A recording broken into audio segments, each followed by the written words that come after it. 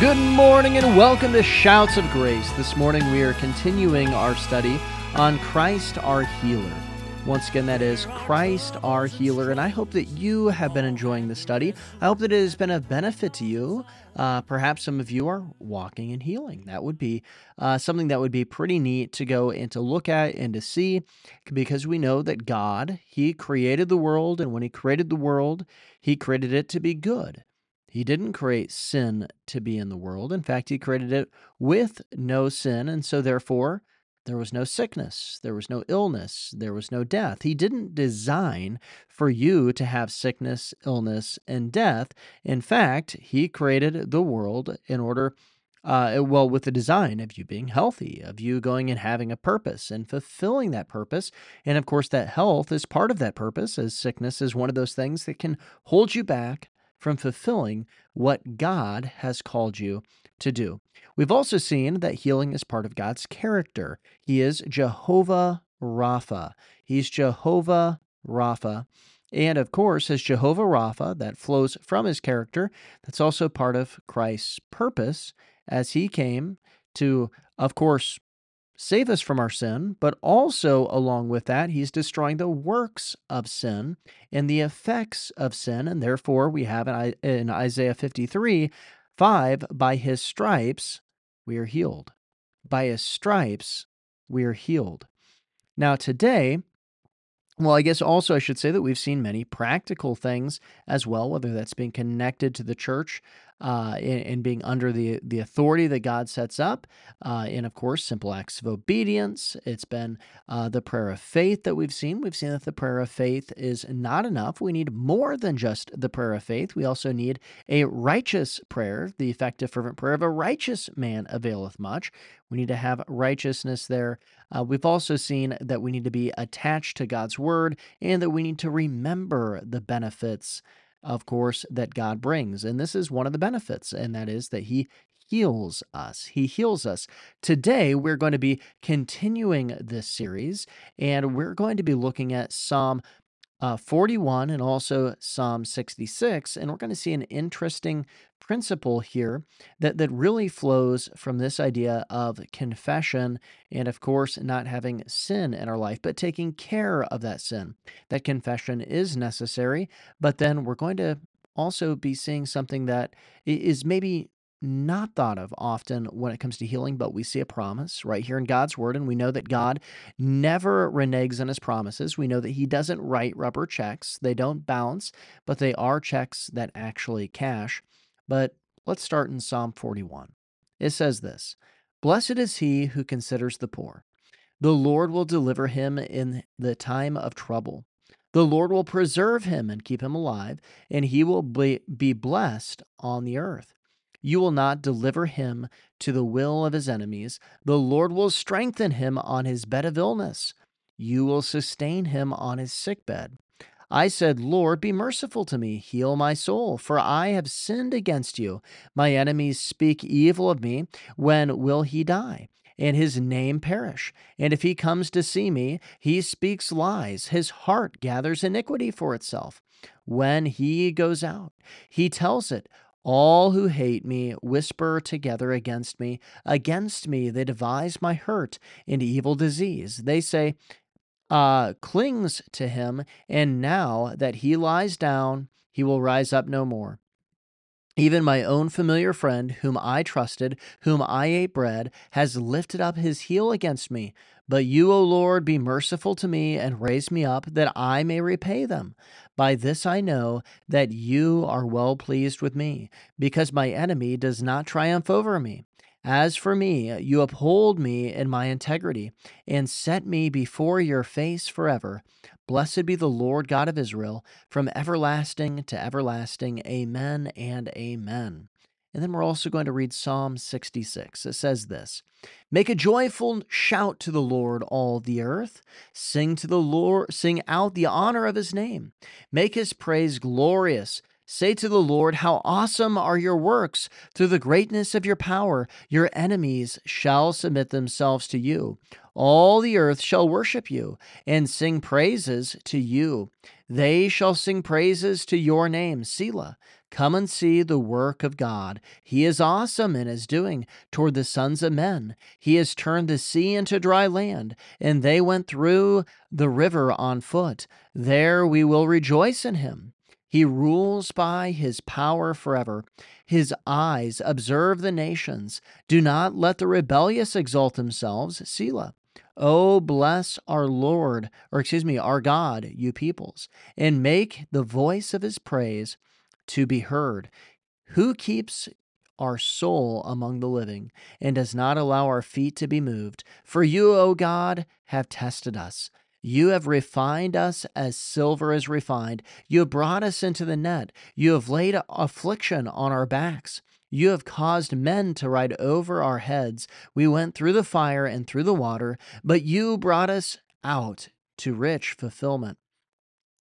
I will go into your house with burnt offerings. I will pay you my vows, which my lips have uttered, and my mouth has spoken when I was in trouble. I will offer your burnt sacrifices of fat animals, and with sweet aroma of rams. I will offer bulls with goats. Selah. Come and see and hear, all you who fear God, and I will declare what he has done for my soul. I cried out to him with my mouth, and he was extolled with my tongue. If I regard iniquity in my heart, the Lord will not hear. But certainly God has heard me and has attended to the voice of my prayer. Blessed be God, who has not turned away from my prayer, nor his mercy from me. Now, we see here an important principle, one that we've touched on already, but we're going to expand upon it just a little bit here, and that is in verse 18. It says, If I regard iniquity in my heart, the Lord will not hear. Now, we know from reading James 5 the last few days here that prayer, the prayer of faith, that is important, and of course, a prayer of a righteous man avails much. And then we saw, of course, yesterday that Elijah prayed, and prayed again. He prayed earnestly, and he prayed again there. Those are three words once again for prayer. It's that idea of praying, and praying again. We know that prayer, when it comes to healing, is something that is absolutely 100% vital. And so, of course, that means that it's important that God hears us when we pray. And so if we regard iniquity in our heart, the Lord will not hear us. Now, this, of course, has great impact when it comes to the prayer of healing. We need to be praying in such a way that the Lord will hear us. But if we're regarding iniquity, God is not going to hear us. And what does it mean when it comes to, regarding iniquity in our heart? Well, this means that instead of going and making sin a place or our lives, a place where sin is not welcomed, but it is uncomfortable in our lives, that it doesn't want to stay here. It's that we're giving harbor to sin. It's that we're going and giving sanctuary to sin. It's that we're going and we are allowing sin to dwell in our lives consistently. That we're just letting sin hang out in our life, just letting it be there. That's what it means to go into regard iniquity in our heart. And then what is the promise here? It is that the Lord will not hear us. Well, if the Lord's not going to hear us, that means that we're not going to have the prayer of a righteous man, of course, because we're regarding sin and iniquity in our heart. And then it means we're also not going to have the prayer of faith because it's not going to make it there to God, where God's choosing not to listen to our prayers. He's not regarding our prayers because we have regarded sin in our life. And that means it doesn't matter if we pray again because our prayer is not being effective because of our sin. That's a problem. That's a big problem to go and have, especially if you're praying for healing. That's a big problem. But I want to remind us also of James 4:17 so that we remember a little bit about sin. It says this, Therefore, to him who knows to do good and does not do it, to him it is a sin. You see, sin is not just that idea of, there's bad things that are out there. There's a negative that you could do, and that's sin. Well, that's true. but it's also the lack of a positive. If you go and you see something that you ought to do, something that is good to go and to do, and you choose not to do it, if you go and you say, look, I'm not going to do all within my power to do what is right, you see something that's good right there and you say, nah, I don't want to do it, guess what? That's also sin. That's also sin. In fact, I would go as far to say that these are sins that we commit more often, and they're sins that we're going to probably regret more as Christians. It is one of those things that you really regret is not doing what you ought to have done. That person that you should have witnessed to, that person that you should have shown the kindness of God to, the love of God to. That person that you should have gone and encouraged, that thing that you should have gone and done for God, that thing that you should have gone and gotten into this kind of service for God, to actually go and to step out into faith and trust God. Well, those are the things that you're going to regret most in your life. But I want to come back to Psalm 41 because here's the practical thing when it comes to healing that I really wanted to touch on here this morning. And it's found in the first 3 and 4 verses. It says this: Blessed is he who considers the poor. The Lord will deliver him in the time of trouble. The Lord will preserve him and keep him alive, and he will be blessed on the earth. You will not deliver him to the will of his enemies. The Lord will strengthen him on his bed of illness. You will sustain him on his sick bed. I said, Lord, be merciful to me. Heal my soul, for I have sinned against you. We see here this concept of considering the poor, This is probably something you haven't thought of much when it comes to healing, but God gives a promise. Blessed is he who considers the poor. And then we come down to verse 3. The Lord will strengthen him on his bed of illness. You will sustain him on his sick bed. If you are struggling with healing, but you have given nothing to the poor, you never reach out to the poor. You don't have a plan to go to reach out to the poor. You're not being generous with what God has given you. Well, guess what? If you are shut up in the generosity that God has given to you, if you are going and clamming up and you're saying, look, with the things that God has given me, I'm not going to go and to extend those to others. I'm not going to go and to be a blessing to others. Well, guess what God is going to say? I'm not going to be a blessing to you. I'm not going to bless you. I'm not going to heal you. I'm not going to come and visit you on your sick bed. I'm not going to sustain you on your sick bed. I'm not going to strengthen you on your bed of illness. Why? Why? Well, it's because God calls us to be generous. It's because God is the giver of our blessings, and he doesn't want to give to somebody who has a clenched fist. He wants to give to somebody who has an open hand. And part of that open hand is that then you are a vessel for God's blessing. With what you have been blessed by God with, you ought to go and to bless others with that. This is something that is just amazing to stop and to think about. Because, yeah, you've probably thought about the prayer of faith. Yeah, you've probably thought about confessing your sins. Yeah, you've probably thought about being connected to God's word and how maybe I'm not I'm not getting healing because I'm not going to church or something like that. Those are things that you probably think about, but it's pretty easy to overlook generosity. But the Bible is clear: what you sow, you will also reap. If you go and you are generous with the blessings that God gives you and you are going and blessing others, what is it that you will reap? You're going to reap blessing. And guess what? Healing is a blessing. I know that's a crazy concept, that healing, that we would categorize it as a blessing. No, of course it's a blessing. So you need to go and to bless others. And specifically here, it's saying those who are in need, those who are poor.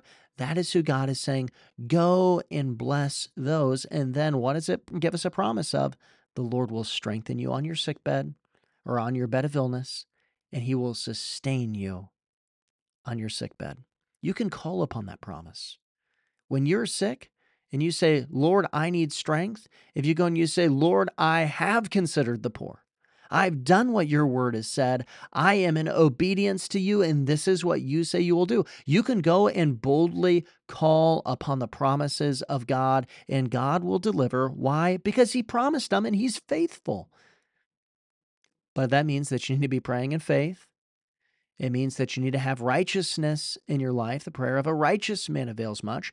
It means that you need to pray, and pray again. It also means here that you need to be connected to God's word, that you need to be faithful to your church, get connected there. That's where grace flows. But it also means you need to consider the poor. You need to consider the poor. So today, I want to challenge you. Consider the poor, because if you do that, God gives a promise of healing. And of course, in doing so, you're in righteousness and you're avoiding sin. And if you regard iniquity in your heart, the Lord's not going to hear you. And of course, to him who sees good and doesn't do it, to him it is a sin. Well, thank you for listening today. And remember Joshua 1:8-9 as we depart. This book of the law shall not depart from your mouth, but you shall meditate in it day and night, that you may observe to do according to all that is written in it, for then you will make your way prosperous, and then you'll have good success. Have I not commanded you, be strong and of good courage? Do not be afraid, nor be dismayed, for the Lord your God is with you wherever you go. Oh, but even in darkness, we hold to the promise. There's nothing we can't overcome. So that war you've been fighting will end in God's timing. Sing like the battle's been won. Can you feel it? The song that is rising, then you can't help but let it out. If you're trusting in faith, even now while you wait, lift up a victory shout.